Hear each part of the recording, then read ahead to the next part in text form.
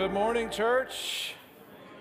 I tell you what, as you know, if you've been here, we have begun exploring biblical community over the last 7 weeks as we launched into the new year. Well, this morning, we're going to look to Genesis chapter number 22, and I want to encourage you to go ahead and turn there in your Bible, if you would, please. Genesis chapter number 22, and our focus today is going to shift kind of away from biblical community specifically to a concentrated series that we've designed to prepare our hearts for the Easter season. Now, biblical community, it's not going away, rest assured, all right? It will continue to be our underlying emphasis throughout the year of 2024. But for these weeks ahead, leading us to Easter, we're going to consider how Jesus became the Lamb of God. You know, on what was for John the Baptist a somewhat common day of ministry.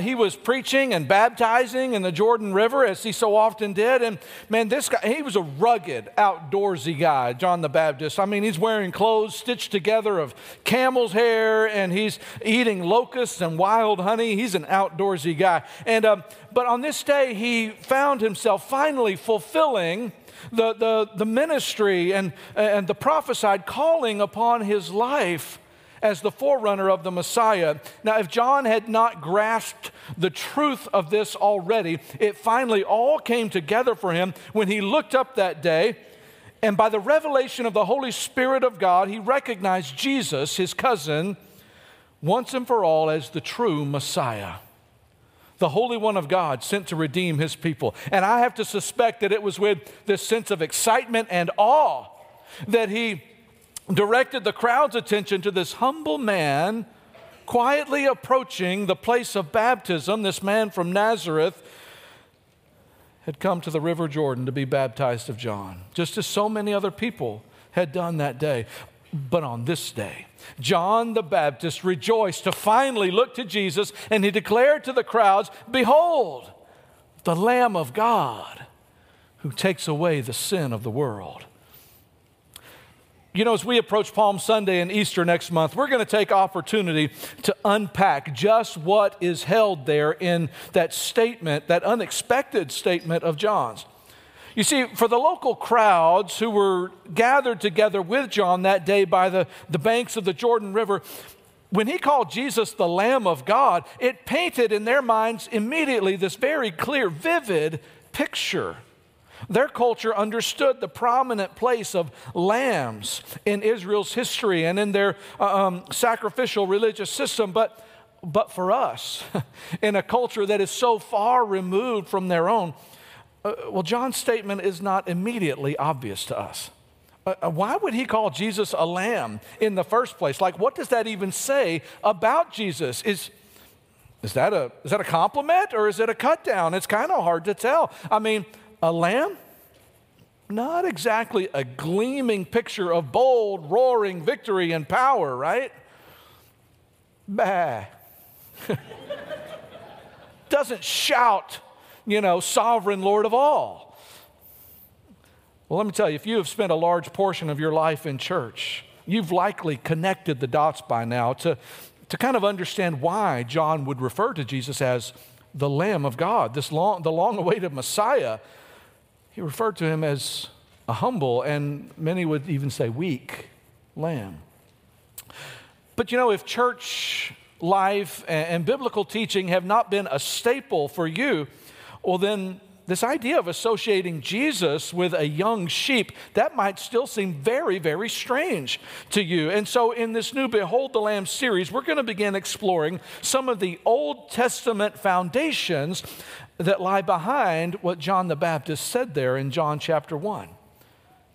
We're going to look into some of the everyday truths that allowed the culture of John's day to quickly understand just what he was saying. And over the next several weeks, we'll all hopefully gain a better and deeper understanding and appreciation of what John meant when he pointed people to Jesus with those telling words, "Behold, the Lamb of God." Now, I'll just tell you up front that the Old Testament foundations of that title, the Lamb of God, the foundation of that, it is necessarily and fundamentally based on sacrifices. And the idea of such sacrifices, specifically animal sacrifices, That's something that's very unfamiliar to us. And well, frankly, it's kind of uncomfortable for us as well. I mean, let's be honest, when we hear anything about animal sacrifices happening today, our minds immediately think of someone who must be depraved and disturbed. We think of some satanic cult or voodoo or witch doctor or some kind of evil such as that. But I'm telling you, for many, many generations of human existence, animal sacrifices were just an everyday part of regular life.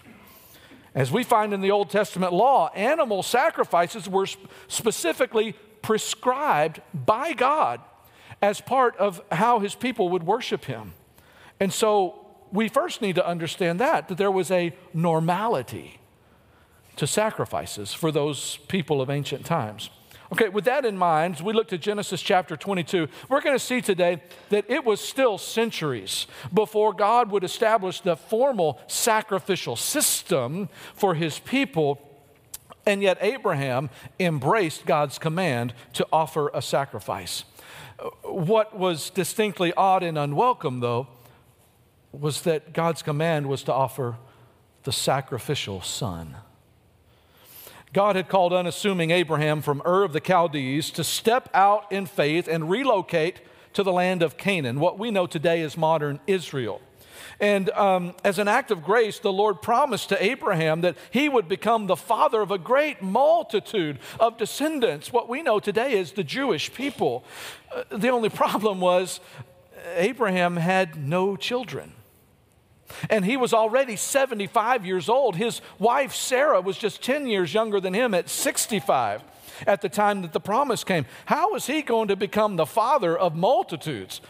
Well, you add to that, it was another quarter century when Abraham was 100 and Sarah 90 before God finally fulfilled his unlikely promise to faithful Abraham. Isaac, the son of the promise, was miraculously born to these aged parents. And according to God's own declaration, it was through Isaac alone and through Isaac specifically that the greater promises to Abraham's descendants would be fulfilled. And so Isaac's was literally a miracle birth. And the only way God's promise could be fulfilled was through Isaac. The promise that through Isaac he would be the father of multitudes, that through Isaac Abraham's descendants would inherit the land of Canaan, that through Isaac and in him all nations of the earth would be blessed. And he was pointing, of course, to the Messiah who would one day come as a descendant of Abraham through Isaac. The only way God's promise could be fulfilled was utterly dependent upon Isaac's survival. And then came Genesis 22. Look with me there, and we'll put these words on screen if you've not found it in your Bible. It says, after these things, God tested Abraham and said to him, Abraham, and he said, here am I. God said, take your son, your only son Isaac, whom you love, and go to the land of Moriah and offer him there as a burnt offering on one of the mountains of which I shall tell you. Wait, what? Scripture reports to us kind of the bare necessities of the facts of this event. It does not report to us the emotionality behind it and what Abraham must have been feeling and wondering in these moments. In fact, it just goes straight in and says, verse 3, so Abraham rose early in the morning, saddled his donkey, took two of his young men with him and his son Isaac, and he cut the wood for the burnt offering and arose and went to the place of which God had told him. Like it was just, oh, okay, no big deal. Yeah, I'll do that. You know, I don't think it was quite that easy for Abraham. In fact, for the next 3 days, he and Isaac would walk through the valley of the shadow of death, so to speak. Abraham knowing that they were on a journey that would end when he sacrificed his son. We pick up in verse 4, on the third day, Abraham lifted up his eyes and saw the place from afar. Then Abraham said to his young men, stay here with the donkey. I and the boy will go over there and worship and come again to you. Now, we read that word boy in reference to Isaac, and we think, oh, we picture like this, some little kid, right? But I really don't think that's the case. In fact, commentators and scholars agree that Isaac was almost certainly at least a strapping teenager by this time, based largely on verse 6, because it says there that, and Abraham took the wood of the burnt offering and laid it on Isaac, his son. So Isaac was old enough and strong enough at least to carry this burden of the wood for this burnt offering that's about to happen and carry it on this hike over to that mountain over there. And so he wasn't just a young child at the time. And so we pick up in the middle of verse 6, and he took in his hand the fire and the knife, and so they went, both of them together. And Isaac said to his father Abraham in verse 7, "My father," and he said, "Here am I, my son." He said, "Behold, the fire and the wood, like I see these, but where is the lamb for a burnt offering?" I mean, it's a reasonable question, Isaac. Abraham said, "God will provide for himself the lamb for a burnt offering, my son." And so they went, both of them together. Again, we don't get the emotion reported here. How hard it must have been for Abraham to field that question. When they came to the place of which God had told him, Abraham built the altar there and laid the wood in order and bound Isaac his son and laid him on the altar on top of the wood. Now consider, Isaac strong enough to carry that wood on a hike over to that mountain. He was strong enough, he could have resisted his aged father, who's now 110-something at least years old. He could have resisted, but apparently he did not. He submitted to his father's will. Verse 10, then Abraham reached out his hand and took the knife to slaughter his son. But the angel of the Lord called to him from heaven and said, "Abraham, Abraham." And he said, "Here am I." He said, "Do not lay your hand on the boy or do anything to him, for now I know that you fear God, seeing you have not withheld your son, your only son, from me."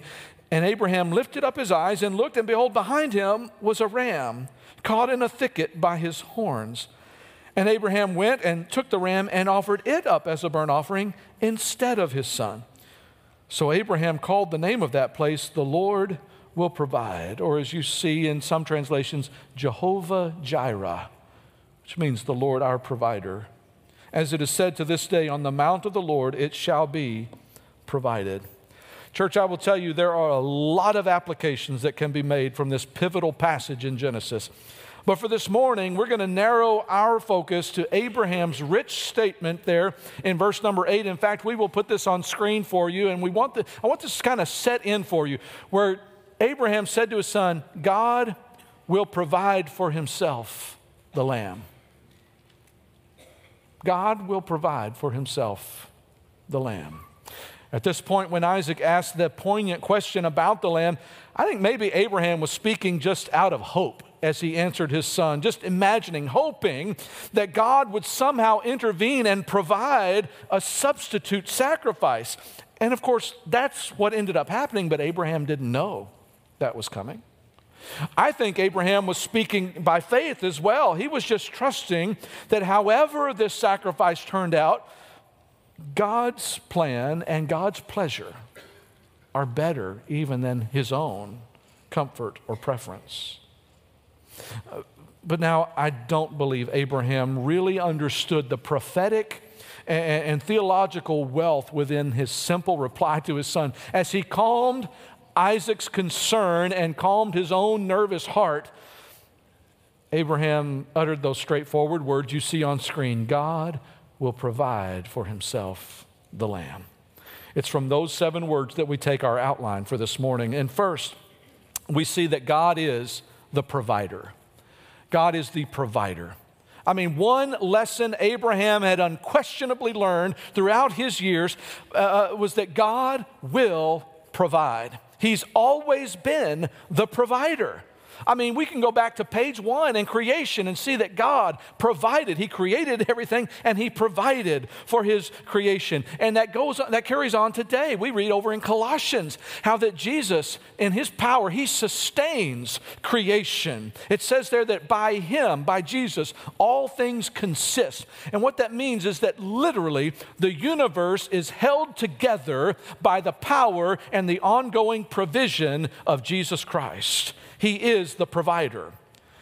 Scripture tells us that God is the provider. He's the one that provides us with the power to get wealth. He provides fruit in its season. He provides for us financially. He provides for us medically, and on and on and on we could go about how God provides in our lives. He is the provider. I'm telling you, Abraham could look back at how God had provided for him all along his way up to this point. And so in this crisis moment, he could by faith trust and know that God will provide. Let me tell you, there's a lesson for us there.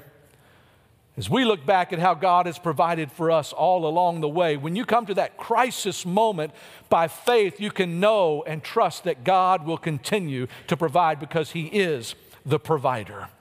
Now, Abraham didn't know how, and he sure didn't know just when, but he knew that God would somehow provide. And let me tell you, God is still our faithful provider. All that we have is from His hand, and He will continue to provide for our needs. Oh, but God's provision, it goes well beyond just our immediate physical needs.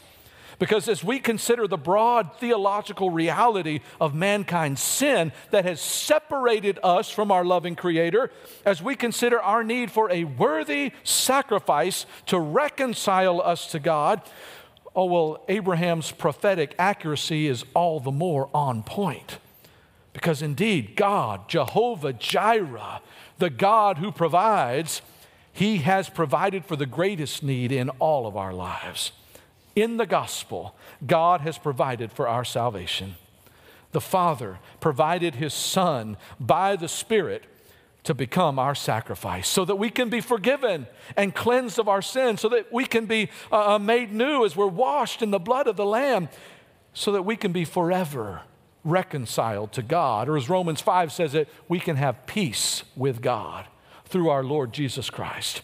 Now, God, knowing the hopelessness of man to redeem ourselves, knowing our stark inability to ever offer a sacrifice worthy to remove sin's penalty, God Himself provided what we could never provide on our own. You see, the story of the gospel and how it has spread and transformed hearts by the multiplied millions down through the ages, it is not the story of how man has somehow clawed his way back into God's good graces. No, rather, the gospel is the story of how God extended His grace to undeserving man by providing in the gospel what we are in fact helpless to provide ourselves. The gospel is about Jehovah Jireh, the Lord our provider, the one who provides mercy and forgiveness through the sacrifice of His Son. It's about how God provided the Lamb, just as Abraham prophetically said He would. He provided the Lamb for the necessary sacrifice to save our sinful souls. God is the provider. Not only that, we see secondly this morning that God is the provision. The provision. God the Son, Jesus, is Himself the very Lamb whom He would provide to ransom man from the wages of sin. You know, I will tell you, the King James Version is not considered the best rendering of the original Hebrew here in Genesis 22, but I still like the way it translates verse 8 in particular, because it expresses this biblical truth that is just a fundamental element of the gospel message when He said in Genesis 22:8 in the King James Version, it reads, "My son, God will provide Himself a lamb." Not just God will provide for Himself, but God will provide Himself as a lamb. God Himself, Jesus, became the Lamb of God who would take away the sin of the world. And this truth points us back once again to the sheer majesty of the incarnation. It's what we celebrate formally, of course, at Christmas during the Advent season. We celebrate how that God Himself became a human.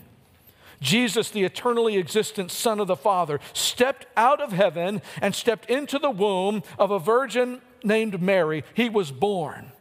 Incomprehensibly, God Himself was born as a human.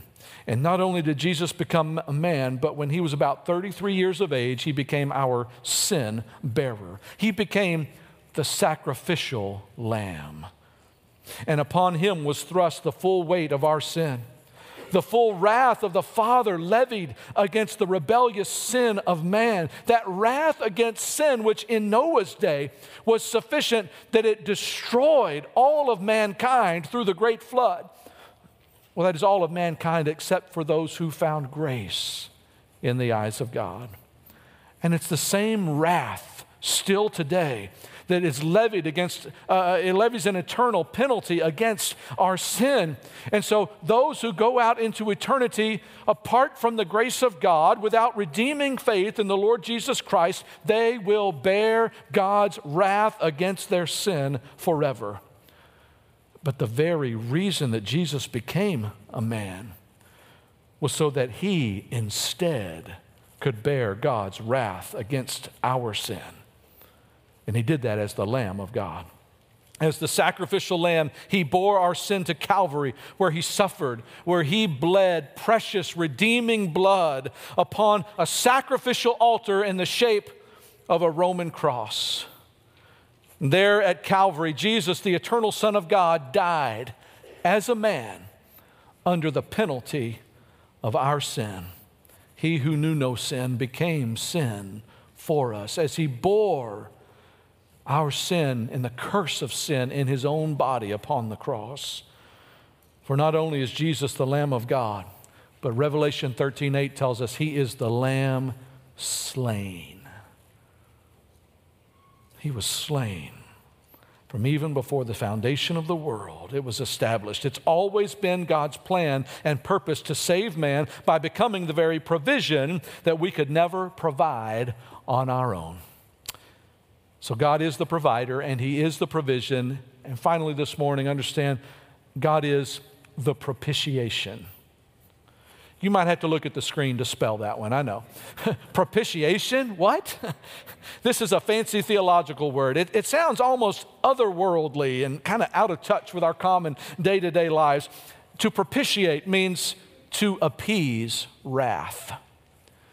Jesus became the sacrificial lamb to appease the wrath of God against sin. You see, humanity in various ways and across cultures from time immemorial has been trying to appease the wrath of, quote, the gods, as humanity has seen it. We might say that this word propitiation, it's very much like the husband who has upset his wife and consequently finds himself in the doghouse. Guys, you know what I'm talking about? Nobody's raising a hand. Okay, so be it. That's cool. But he comes home with, a peace offering, right? Maybe it's flowers or chocolate for his angry, hurt wife in an effort to appease her wrath. Let the record show this morning, by the way, I am not necessarily recommending this, guys, okay? It might work for you in your house. It's never been my go-to move, although there have been plenty of times that I have upset my bride. We're going to move on from that anyway. Verse number 8, the scripture says there that God will provide for himself the lamb. That is to appease his own wrath against sin. And that's why Isaiah 53 so strangely tells us that it pleased the Lord to crush Jesus, because he provided the lamb for himself, for his own pleasure in the gospel. God in Jesus became the very propitiation for his own wrath. We find that plainly stated in Scripture. You can read about it in Romans 3:25, 1 John 2:2, again in 1 John 4:10. It just plainly says Jesus is the propitiation for our sin. And here's where the biblical message stands out from all religious belief systems, because it's simply not in man to appease God's wrath, but only God himself could offer a worthy sacrifice to do so. You see, we need to get our heads around this difficult truth, that God didn't even enact the gospel for us. Now, the first and fundamental purpose of the gospel is to display the great glory of God. Now, thank the Lord, he was, of course, motivated by his great love for us, and we certainly are the beneficiaries. I said that wrong. Beneficiaries of Jesus' sacrifice for us. But the foremost heart of the gospel is that God is glorified in redeeming our souls unto himself. As Abraham said, he provided the Lamb of God for himself, for his glory, for his joy, for his delight, for his pleasure in the gospel of our redemption. And so the provider became the provision, even as he became the propitiation for our sin. And church, I will tell you, there is so much more here in Genesis 22 that I would love to be able to unpack this morning.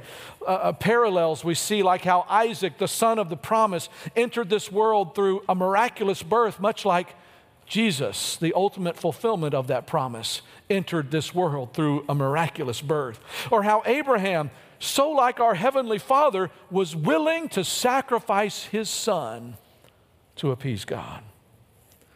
Isaac, who was strong enough to carry that wood for the burnt offering, certainly was able to physically resist his aged father, and yet Isaac was willing to lay down his life and climb up on that altar. How he pictures Jesus, the Lamb of God, who willingly laid down his life, though he didn't have to. I love the imagery of how Abraham laid upon Isaac the burden of the wood for the burnt offering, so much like the Father laid upon Christ the burden of the iniquity of us all. And as Isaac bore the wood of that of the burnt offering to the place of sacrifice there on Mount Moriah, so Jesus bore our sin to the place of sacrifice on Mount Calvary. Now, unlike the world-changing events there at Calvary, Abraham, with that knife drawn and raised in obedience, he was stopped from slaying his son, his sacrificial son. The Father, though, did not withhold death from his sacrificial son. As the Roman soldier raised his hammer to drive the nails deep into the hands and feet of Jesus, the Father did not intervene and stop him. Abraham would not withhold even his only son from God's will and purpose, and so glory to God, the Father did not withhold his only son from his eternal will and purpose in the gospel. Instead, much like the Lord provided a substitutionary ram to take Isaac's place, so God provided the Lord Jesus as a substitutionary lamb to take our place. We deserved that cross. I deserved to bear the full weight of God's wrath against sin, but praise to God, the sacrificial Son took my place on the cross. Amen? Now, church, Scripture does not tell us this plainly, but I just wonder if perhaps that fateful day by the banks of the Jordan River when John the Baptist looked up and he announced, "Behold, the Lamb of God," I wonder if he was perhaps thinking about Abraham and Isaac's parallels to Christ. Behold the Lamb of God. Behold the sacrificial Son, the provider, who is himself the provision, who in fact is the propitiation for our sin. Church, let us give glory to God this morning. Jehovah Jireh, the Lord our provider, the one who paid the debt of our sin, the Lamb of God. Amen? Let's pray together. Father, thank you this morning for your grace in the gospel.